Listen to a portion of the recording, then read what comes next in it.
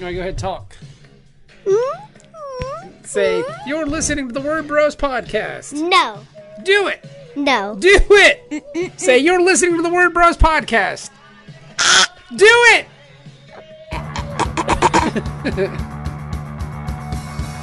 You're listening to the Word Bros podcast. TheWordBros.com.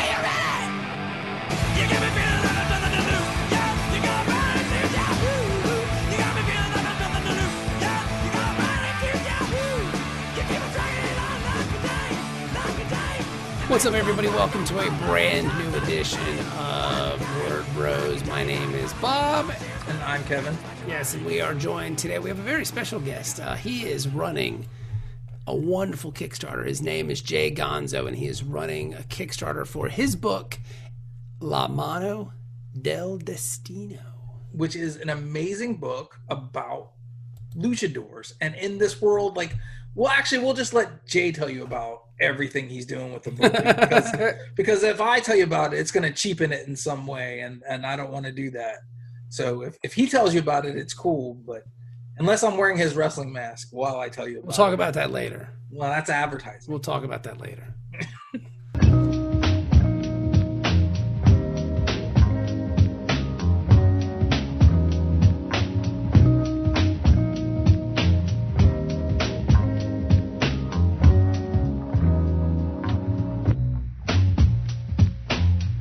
Banter happening? No, I just feel like I just don't want it to be a precursor like the interview's cursed or whatever, Jay Gonzo. I couldn't get on the Twitch stream and it was all ruined. Zoom ruined everything.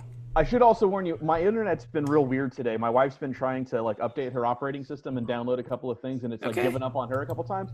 If it happens, I'll reset. I'll reconnect as soon as I can. So that's fine. Apologies. I want to blame Arizona's Cox Communications for that. That's not me. It is A-OK. And if worse comes to worse, that's what editing's for. None of this is live, so we can just edit it all together. Yeah. Cool. Hey, what is your guys' policy on swearing? Are you guys you have an explicit tag? You can say whatever the fuck you want to. Okay, cool. As you might have guessed, I've been doing a ton of these in the wake of my Kickstarter, and different people have a lot of different policies. So I've been trying to be a good boy, but I do have a tendency to swear a lot, especially when it's stuff I'm excited about. Well, I hope you swear as much as you want to, because you should be excited about this Kickstarter, because La Mano del Destino is on Kickstarter right now.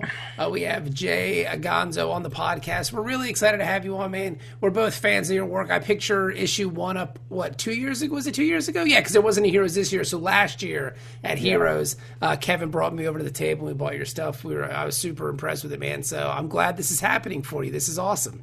Yeah, thanks for having me on, guys. Really appreciate it. Of course. Sure. Yeah, how are you guys holding up? Where are you guys at anyway? We can do this on the air. We'll just. Yeah, that's fine. I'm in Virginia and Bob's in Ohio. So. Okay, what part of Ohio? I'm in Cincinnati, Ohio. Okay.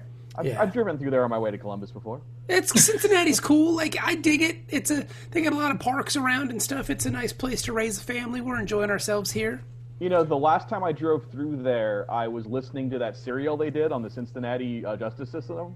It did color my view of how I was driving through Cincinnati. Yeah, they've had some issues in Cincinnati, from what I understand, but I guess they kind of have it. See, it appears they have issues everywhere, which is just kind of the crux of the matter. Yes. I live in Phoenix, so I can't really say anything about, prejudiced judicial systems. Well, Phoenix, that's where Sheriff Steven Joe Seagal was from. That's Sheriff.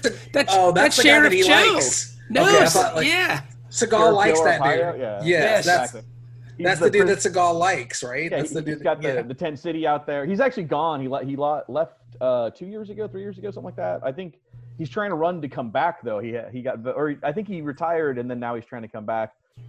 He had the 10 cities. He got surplus tents from the army and just built a city out in the desert. It's crazy. Prisoners out there. He's got the striped uniforms and the pink underwear. So because his prisoners were stealing underwear, so he made them all wear pink underwear so that no one would want to steal it. Yeah. He brought chain gangs back. He's a real scumbag. He's awful because John Oliver has done a piece about him on his show. So if you're that level awful, then that's pretty bad. Yeah. He's a cartoon character is what he is. but somehow looks moderate these days. I don't know how that happened. That's a whole other topic that we could talk about on another podcast. Yes, you know? we would be lost talking about politics and not comics. So my first question is, why would you do this to yourself to run a Kickstarter that lasts 60 days? What are you, fucking nuts? It's twice the normal level of Kickstarter stress. What are you trying to do? Exactly, because I didn't have enough stress in my life. No, the real answer is so the book itself it's a bilingual flip book, right? So it's in English and Spanish.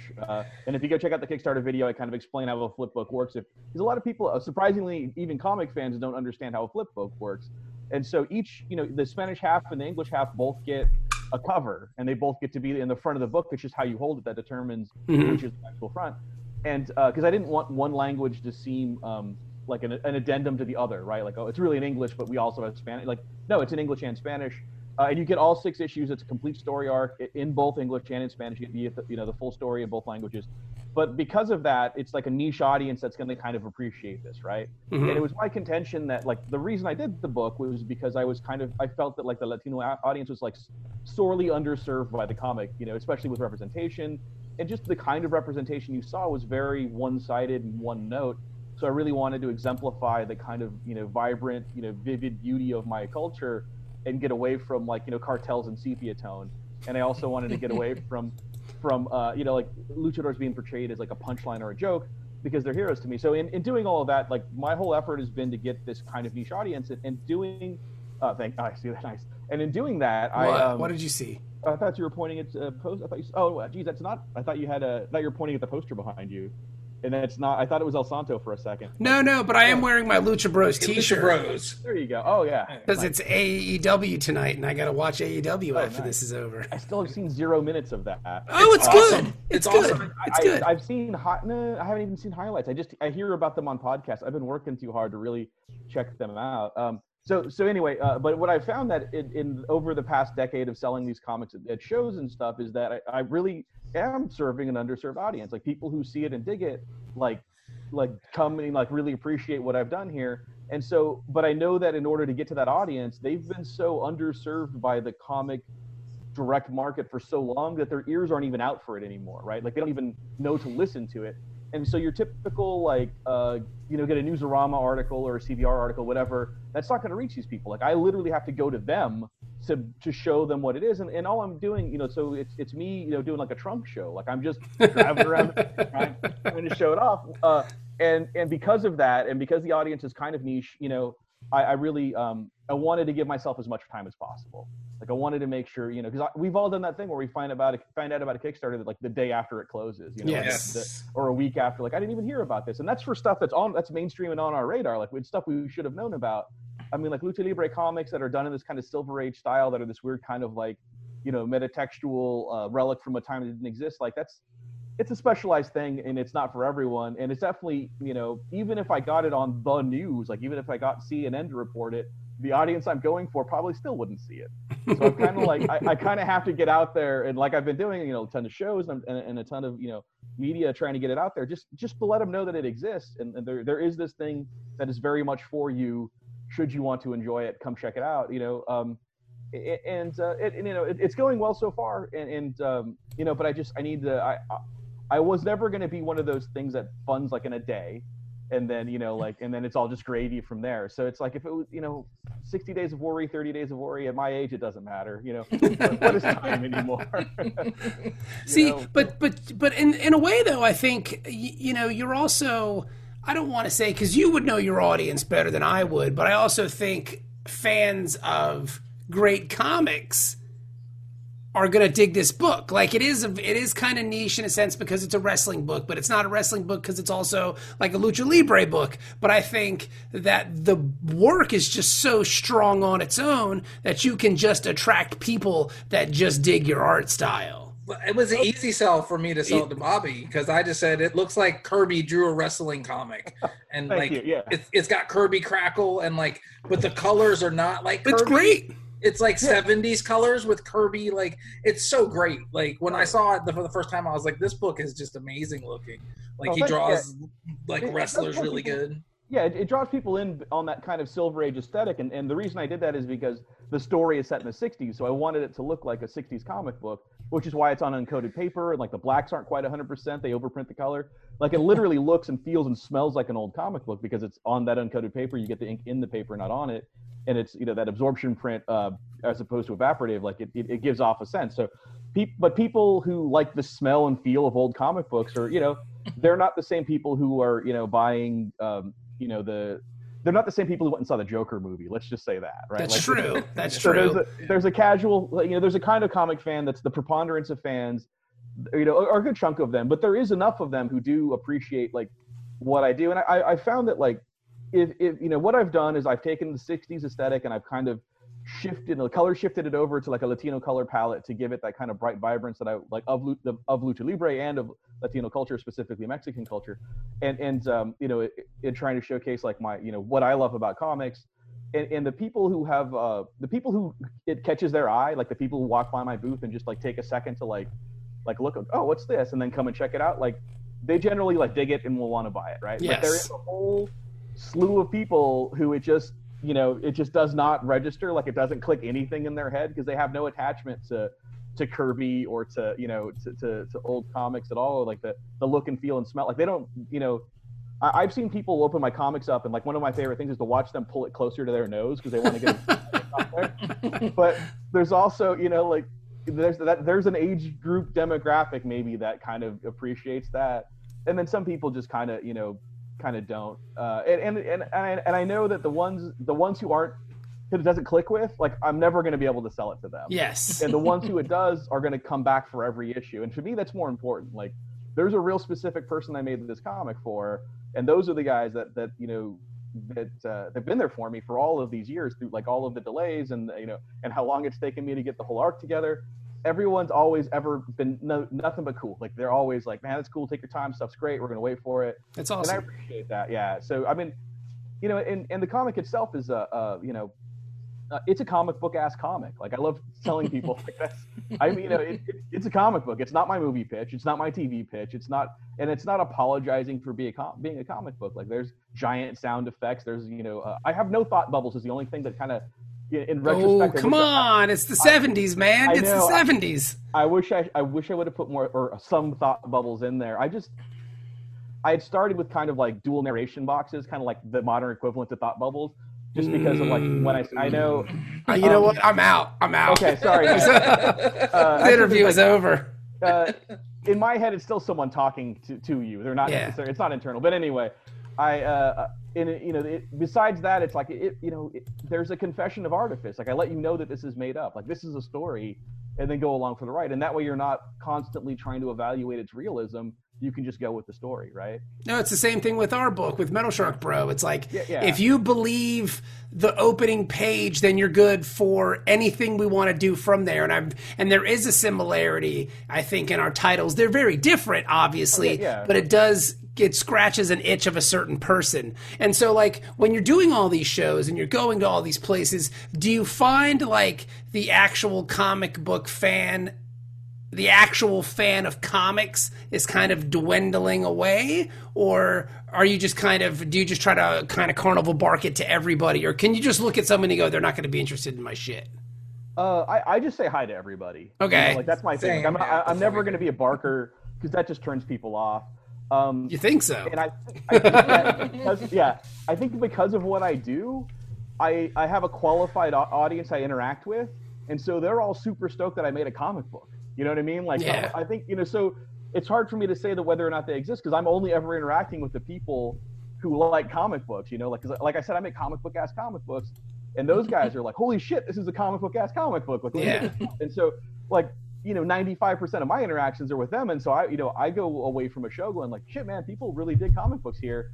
And See, it's weird though, because sometimes when we leave a show, I feel the exact opposite way. Like I feel that like people enjoy the culture, but they don't want to read the books. They just want to see it on screen.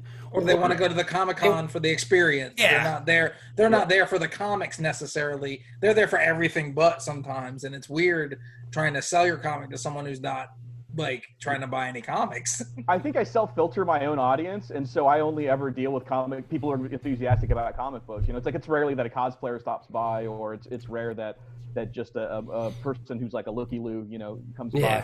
You know, so you know, it's hard for me to say. I mean, I've done well at shows. I think my enthusiasm for my own work. I mean, people can smell the love on a thing, right? Like, makes sense when you love what you're doing, Yeah. and it'll bring in people who love comics, and so.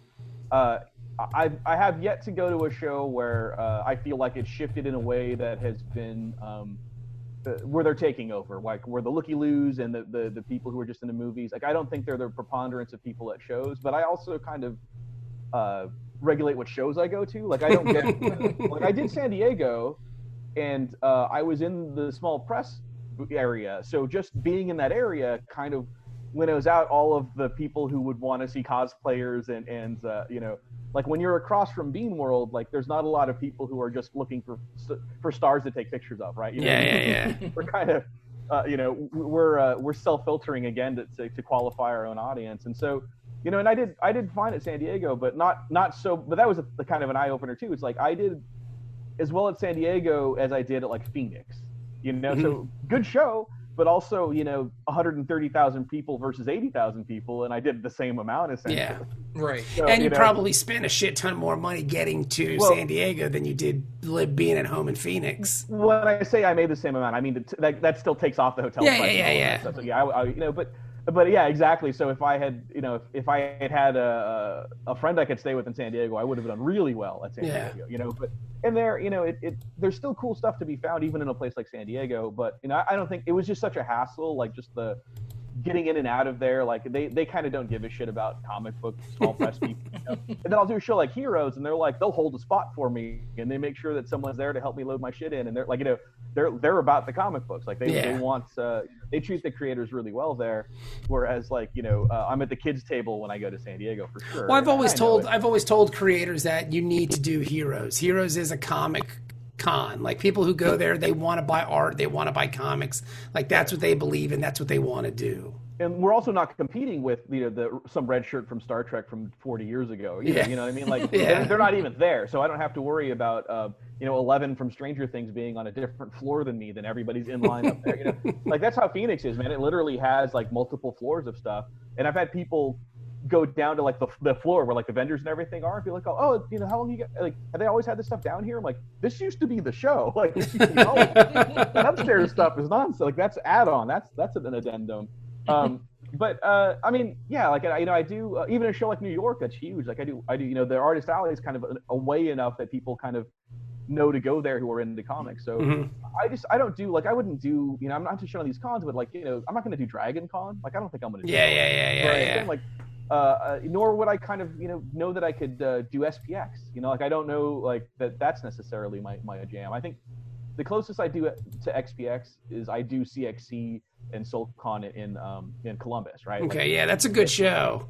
It's really good, and it's also, they do a brilliant job of like kind of the breadth of talent that they have there, right? Like, it's not all just you know, shoegazy, like, auto-bio comics that are done in a crude style in 2 colors and done on a risograph, right? It's not like just a sea of that where it's like, oh, here's like my donut shop experience this month, you know? Yeah. You know, you have guys there who are also doing, you know, big bombastic stuff, and people who have like some mainstream success, and, you know, got me doing luchadors, and we all get along. So I think the way that Jeff and Tom used to run that show, like, was pretty good mix of not being elitist or up its own ass. I would probably say it's probably a better.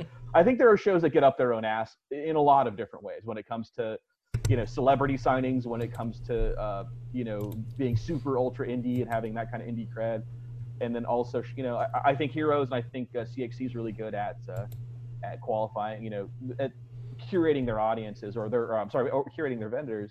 And then, you know, in addition to CXC, I also do a show that happens called SoulCon. It happens in Columbus the day before that show even starts, and that's all Black and brown creators. Yes. And that's like, and I do a lot of those. I do like a Latino Comics Expo. I do like a lot of Latino Comics Fest. I do SoulCon. I did VCAP in San Francisco. Like, and those I do really well at, you know. And those are actually one of the cool places where you can see that, where you have guys doing shoegazy introspective stuff, and then people like, oh, this is my hero. But it just happens that all the heroes are usually people of color, right? Yeah. You know, and it's representation in a way that you don't that you only see being given lip service by like bigger companies, right? Like, you know, they're saying they're being diverse because they changed Thor to a black woman for a day or two. You know what I mean? And that's, you know, it's disrespectful to the audience just to translate your white Anglo hero into brownness for a month or two or even a year is not inclusion. That's just, you know, it's you know, brown washing, right? It's just kind of, you know, it's a half-hearted attempt at like, oh, here we translated this, you know, we translated Steve Rogers' blonde, blue-eyed Captain America into Spanish for you. You know, there's your inclusion. They're like, he's like, you know, intrinsically not Latino. Like, why would that, you know, why would that resonate with that culture? But, you know, I think their hearts are in the right place when they do that sort of thing. I just think much like Disney and the whole Coco debacle where they try to trademark the idea that's wonderful. Like, I mean, they were trying to like make something authentic, but they didn't realize how, in doing so, they were doing the exact opposite of what they were trying to do. And you know, they just, you know, they're just unaware. They're blissfully kind of live in a world that doesn't have to consider those sorts of things. What's the old expression? The road to hell is paved with good intentions. You know? Yeah. And in some cases. There's a German word I just learned that means to screw something up while trying to fix it. It's a huge German word, but it's like... Isn't it like Schreuden? Schadenfreude. No. It's not that. It's I'd have to look it up, and I would terribly mispronounce it. But there is like specifically like that woman who tried to restore that fresco of Jesus, and then there's a word for that exact thing. Tried to fix it and screwed it up. Yeah. Well, I mean that's our lives though. So you got this thing going. It's going for 54 more days. We'll probably put this thing out on Monday, so it'll be like 50 days from there. But I mean, you've made a lot of traction so far, dude. I mean, $10,000 in like what 6 days is pretty damn good. Man. That's really good. It's 5 full days at this point, but this is our 6th day. So yeah, you know, we reached 10K, which is great. We're 25% funded, you know, or a little more than 25% funded at this point. It's on track to fund. And I should point out, like, the book is completely done. Like, when you back me, you're not waiting on anything. Like, that's nice. I have to call I just have to call my printer and go print this number, and then we'll mail them out. And he's great. Like, I'm dealing with an in-house Tempe, Arizona printer. I can go do press checks. He's great. He knows what I'm trying to do, so he's going to meet my delivery dates. I've told him when it's going to close, what the expectation might be, kind of bracket-wise. He assures me he can do it. My only concern about delivery before Christmas is the post office right now, and that's above my pay grade, man. I can't fix that, so I'm hoping it exists and can still make deliveries on time. No, I mean, I've spent the past month just writing my congressman, just saying, like, if you shut the post office down, man, I'm fucked. Like, you know, my business is ruined. Granted, I don't tell him I create small press comics, but still, I'm a businessman who lives in your district, bro. Yeah, it shouldn't matter. I think for whatever reason, I don't know why, Phoenix seems to be pretty unaffected by it. That's good. I kind of think it seems to me that kind of more liberal areas seem to be hurt by this. Not liberal areas. It might be the more, you know, the ruby red Arizona that I live in might be actually helping me out. So they're going to make sure their gun catalogs get to where they need to go. Hell yeah, man. And you know, no rain nor sleet nor snow is going to stop that. So I'm feeling good about it, and I'm just kind of doing, you know, I'm getting out there on podcasts and stuff and letting more people know. So I think it's only going to get better. I'm sure it's going to fun. And then the other thing is, like, I'm not. Listen to that. Hold on, though. I want you to. I mean, the way you just breeze through that, I'm sure it's gonna fun. It's like, God damn, that's just the confidence you're oozing. It's pretty crazy. Yeah, but the audience is there, and I'm willing to do the work to go find them, and so that's why I think. And here's the reason my number is so specific on my goal. Is because it literally just covers the cost with like a 5% difference. And so Kickstarter takes a piece, you know, there's tax on everything. There are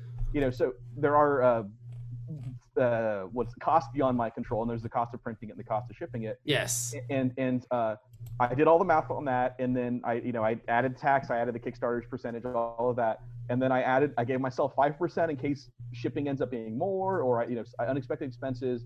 And that's the number. You know, I could have rounded up. I could have said, okay, let's do 40,000. But I'm like, nope, 39,424. Like, that's the number.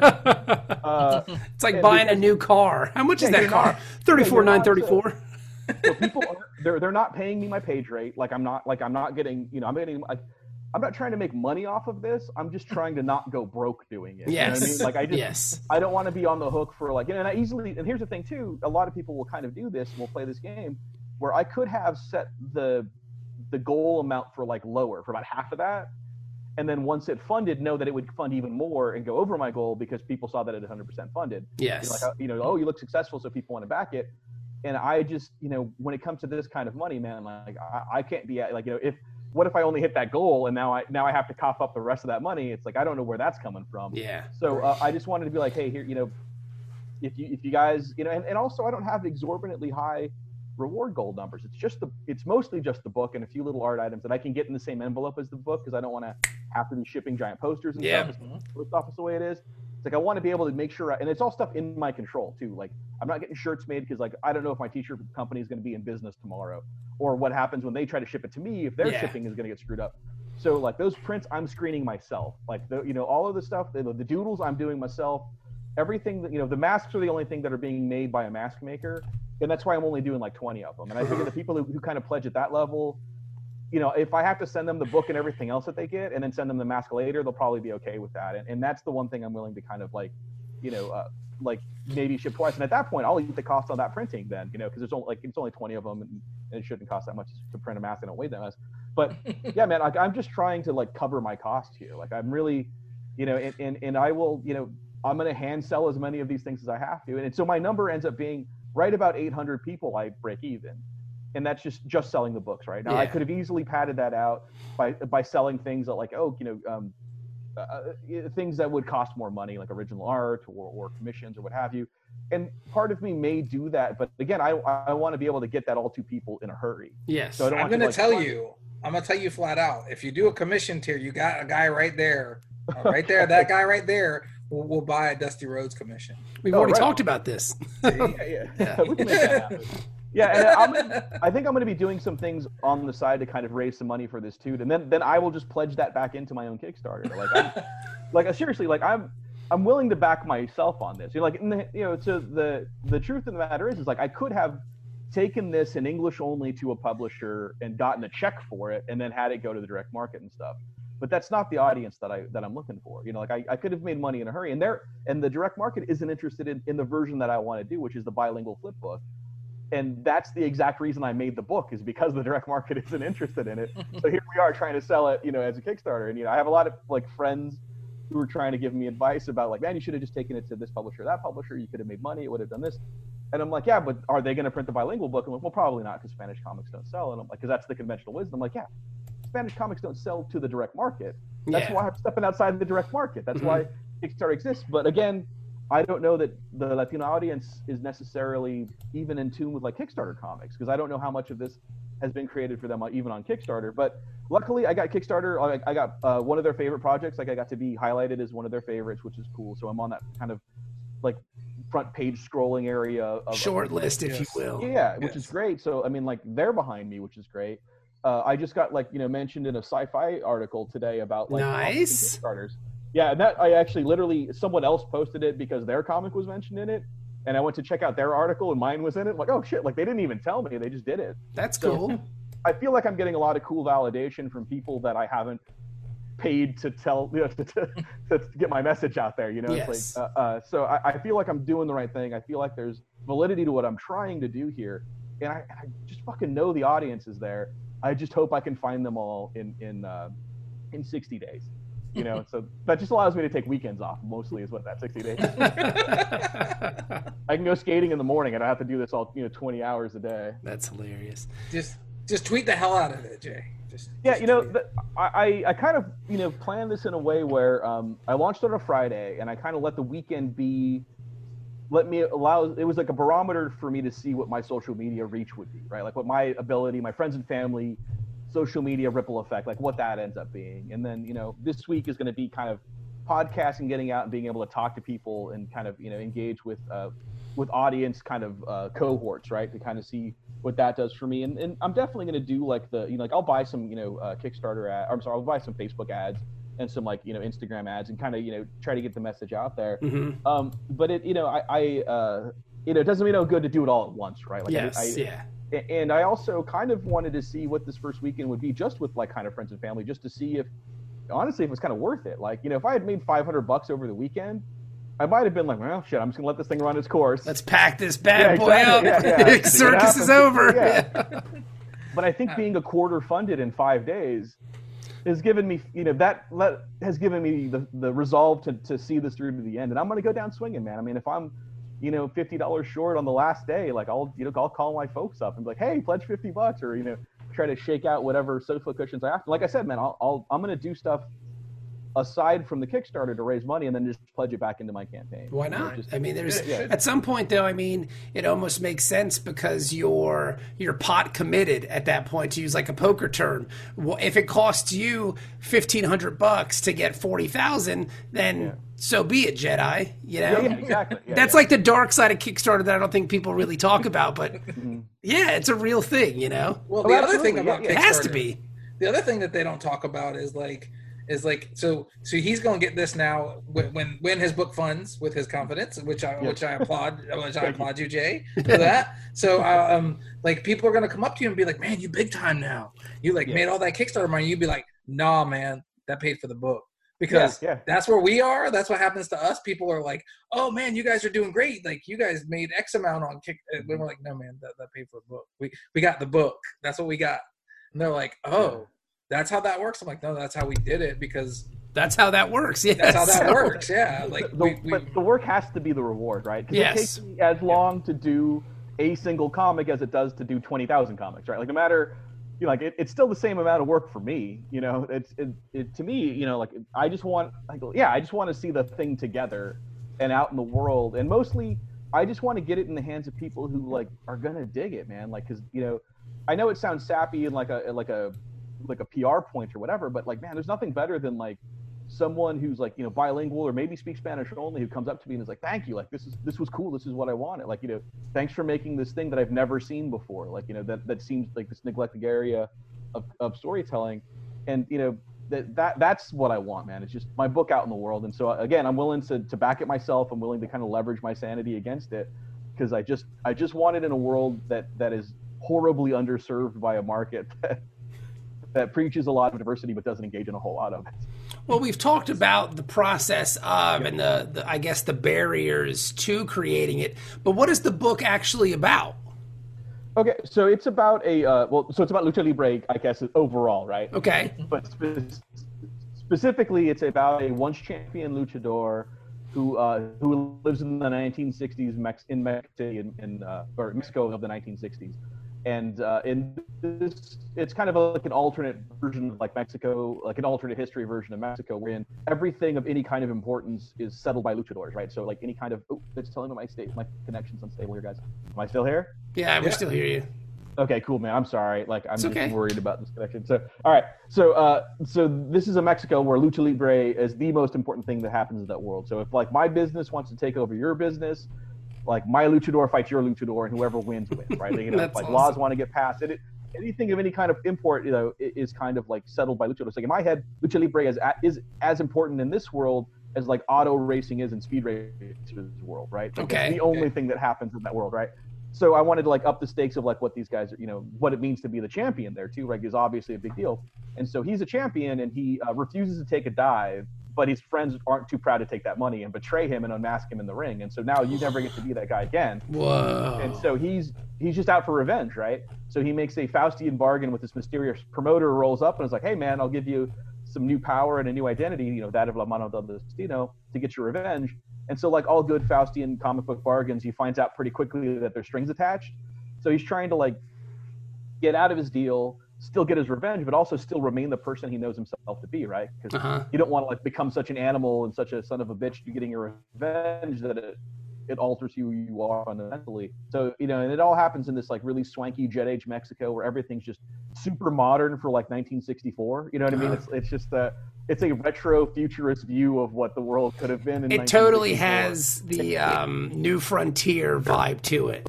Yeah, that's exactly what I was going for. Yeah, just that jet age Mexico is what I like to call it. That's awesome. Yeah.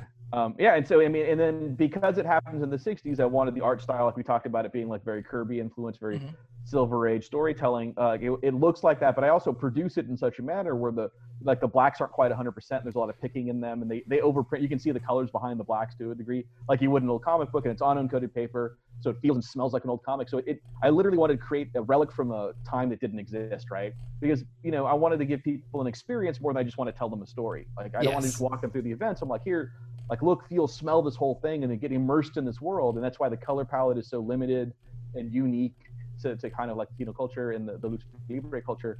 It's like I really wanted, again, I wanted to confess my artifice from the get-go. Like this is a story, but then just enjoy the story.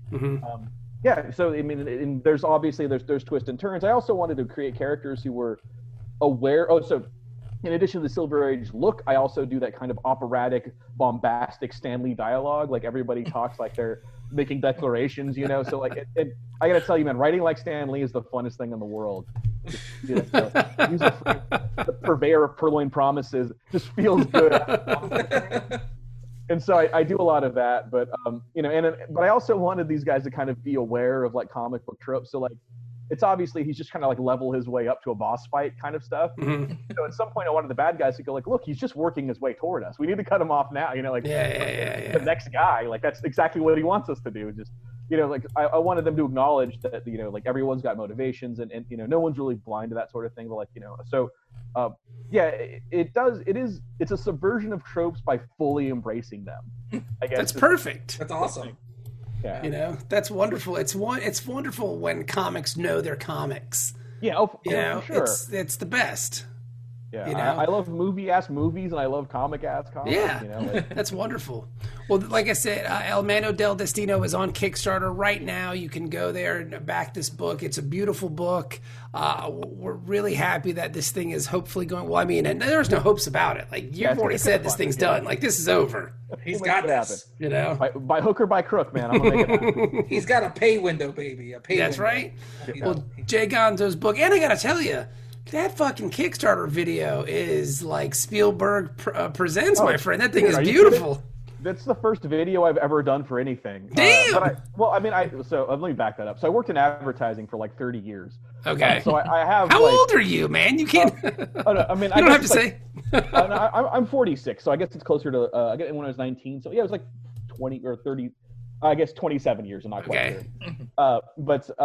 So I mean, I've worked with directors, and I've done TV commercials and infomercials and things like that. I have creative directed stuff before, but I've never done anything with my own equipment. And that's the thing too that kind of bums me out is like, I'm so used to like, well, let's just get a Red and Alexa and we'll get out there and now I'm like, well, I'm not running any of that. So I literally, my son has a GoPro. And I knew I was going to have to kind of get shots of like drawings and stuff like that. So like that overhead shot of me explaining a demo, it's like I didn't want to borrow someone's like camcorder and have to like somehow hold it above what I was doing. So I'm like, yeah, the GoPro will be fine. Like I can just use that. It's portable. It's small. I can pull the SD card, load it right into Premiere. I've got the Adobe suite because I work in advertising. Of course, I have the Creative Suite. So man, I shot it all on a GoPro, and I was just learning how to do like color correction, how to like. That's awesome. How to do any of that stuff, and I just watched. I've probably 20 hours of YouTube videos on like how to make videos. And I thank you so much for saying that it looks nice, though. Yeah, dude, it looks great. Dude. It looks great. It's a really good video. That's the one thing that we have like real big problems with when we do ours is we're like not sure what people want to see or don't see. So we're like, do we just do us talking, or do we do this, or what do we do? Do we do the more shots of the book than us being ridiculous? Like, because I don't know what's going to sell it more, but like us talking about it's a damn good looking video, man. It's like, it looks good. Well, you have a cool day job already, don't you? You're a tattoo artist, right? Yeah, well, it's less of a day job and more of a part-time thing. Like I've always tell people that being a tattoo artist is a lot like being an auto mechanic or a drug dealer. When your friends know that you can do it, they don't let you stop doing it. Yeah. So I tattooed for when I probably like from 21 to almost 30, I was like in a shop, but I was still doing like advertising on the side at that point. Then I had a kid and I got like full time into advertising. I got like a real job type job and had to, but still I was like tattooing on the weekends. It was tattooing people. Like I still had a spot at a shop, so I would just tattoo here and there, and then kind of depending on like what my income flow is, I'll spend more or less days in the tattoo Yeah.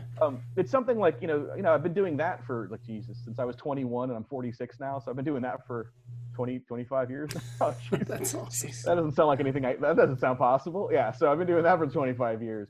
And I'm just at a really comfortable place where like I have a small portfolio and I have like like an Instagram account and people follow me, but more often than not I'm just tattooing friends of people who've like heard of me, and I'm not really auditioning for stuff anymore. Like if someone's like, hey, like how much for, or like can I see your portfolio?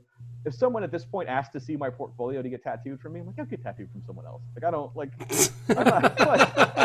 I don't mean to be a dick, but I'm like, dude, if I don't know you well enough for you to know how well I tattoo, and you want me to like audition for you, then like I'm offer only, baby. Get the fuck out of here. Like go. That's awesome. That's great. Get one of your Instagram tattoo guys. Awesome. So it's just yeah. So, but I do enjoy doing it. The pandemic has obviously curtailed that to a degree. Like the shop I'm in now is closed for 2 months, and we're back to like everybody's in a mask, one person at a time now. And I did some last week, and I'm doing some, But that's the thing too is, man. At some point in my life, tattooing was this really marginalized kind of like biker, punker, dirty thing that happened off in the margins of society, and then there's TV shows about them. Now you can get into tattooing like it's fucking Star Trek, and I just can't. Like everybody wants to be a tattoo artist, but nobody wants to tattoo. And I just want a tattoo, man. So whenever like people ask about me or what, like oh, who are you? What do you do? I'm like, I'm nobody. Like I love being nobody in the business. Like That's awesome. It's the most workman thing I like to do because it is very zen. It's like I do the drawing, like I want everyone to be happy, right? Like I'm not such a rock star that like you're going to get what I want to put on you. No, it's like I want what I do to be what you want, and I want you to be comfortable and happy with the end result because you have it for life, right?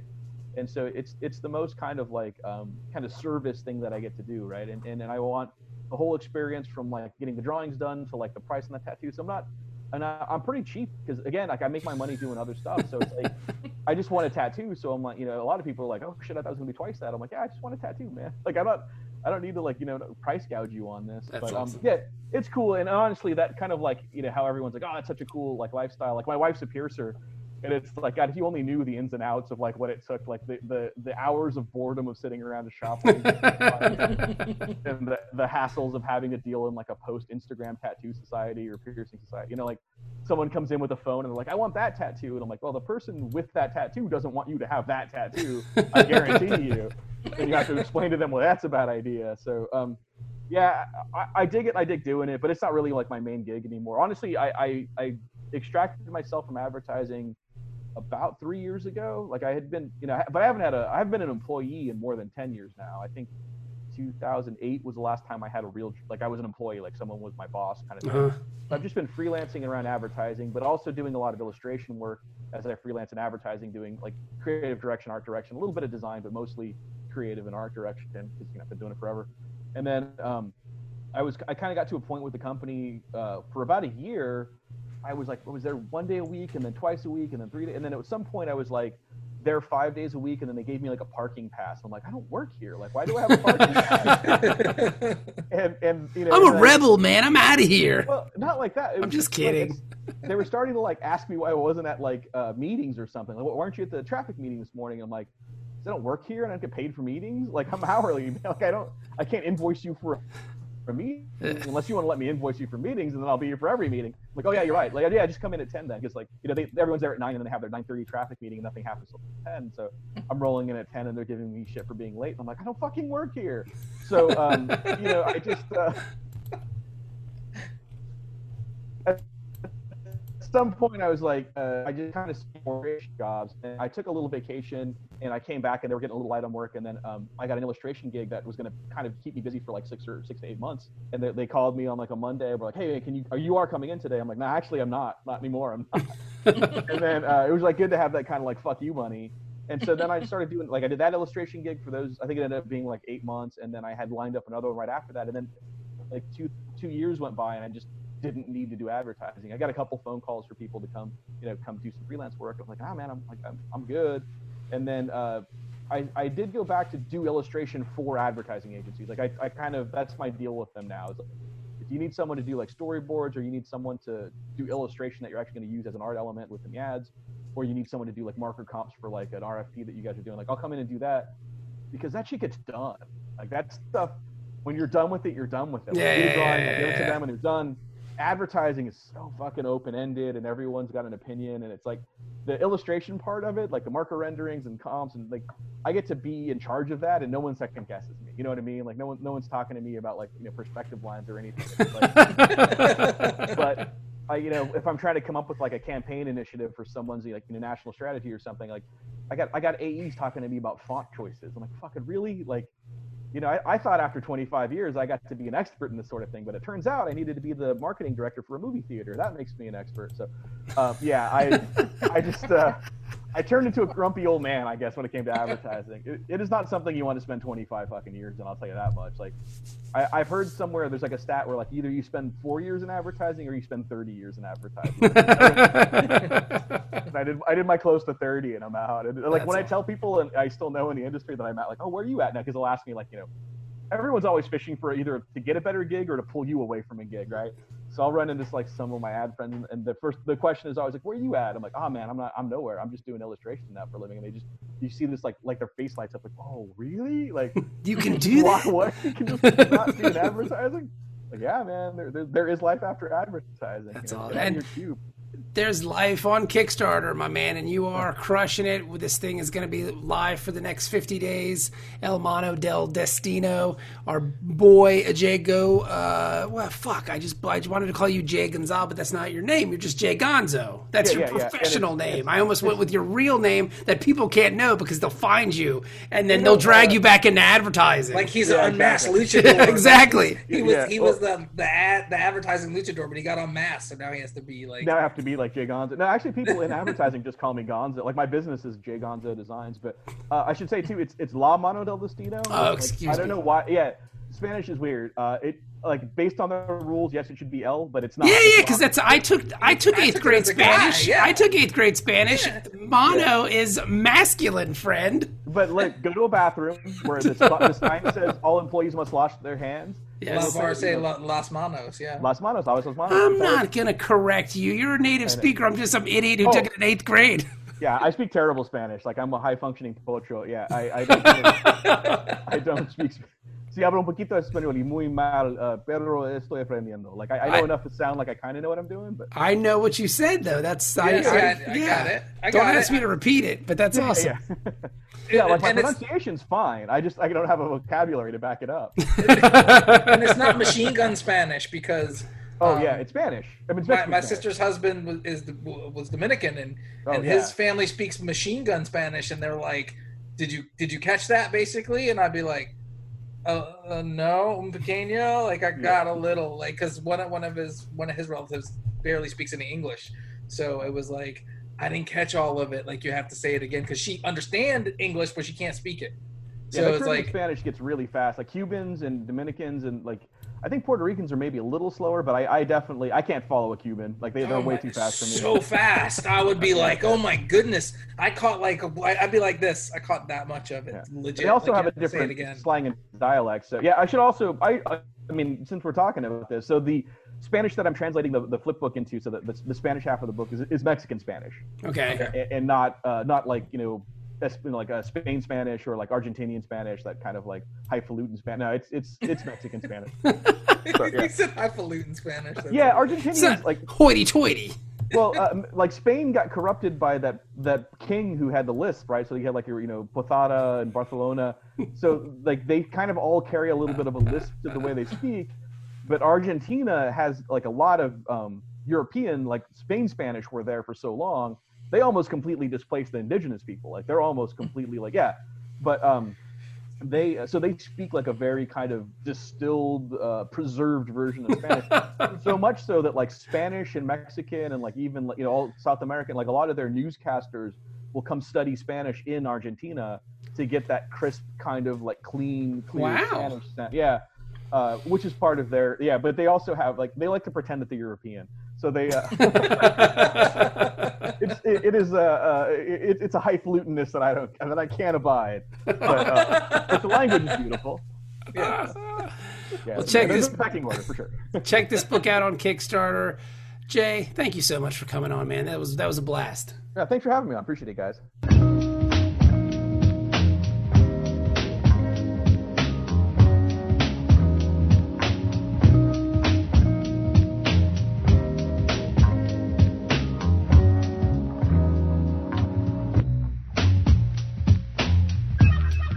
All right, and that was Jay Gonzo talking about La Mano del Destino. It is live right now on Kickstarter. Head over there and back his book because it is awesome. I only have the first issue. How many do you have, Kevin? I have like 3 of them. Okay, because I'm definitely going to back this thing because it looks awesome. I definitely am too, because I definitely want to see the whole thing in a trade, and to have a bilingual trade is pretty neat. Yeah. So you can also get a wrestling mask. How cool is that? Yeah, it's pretty awesome.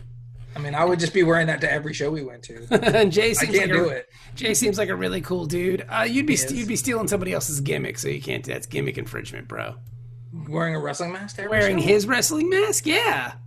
I would wear whatever wrestling. I would get my own one made. I would get one with a shark on it. Yes, you'd have to get your own wrestling mask. You couldn't wear Jay's because, again, that would be gimmick infringement.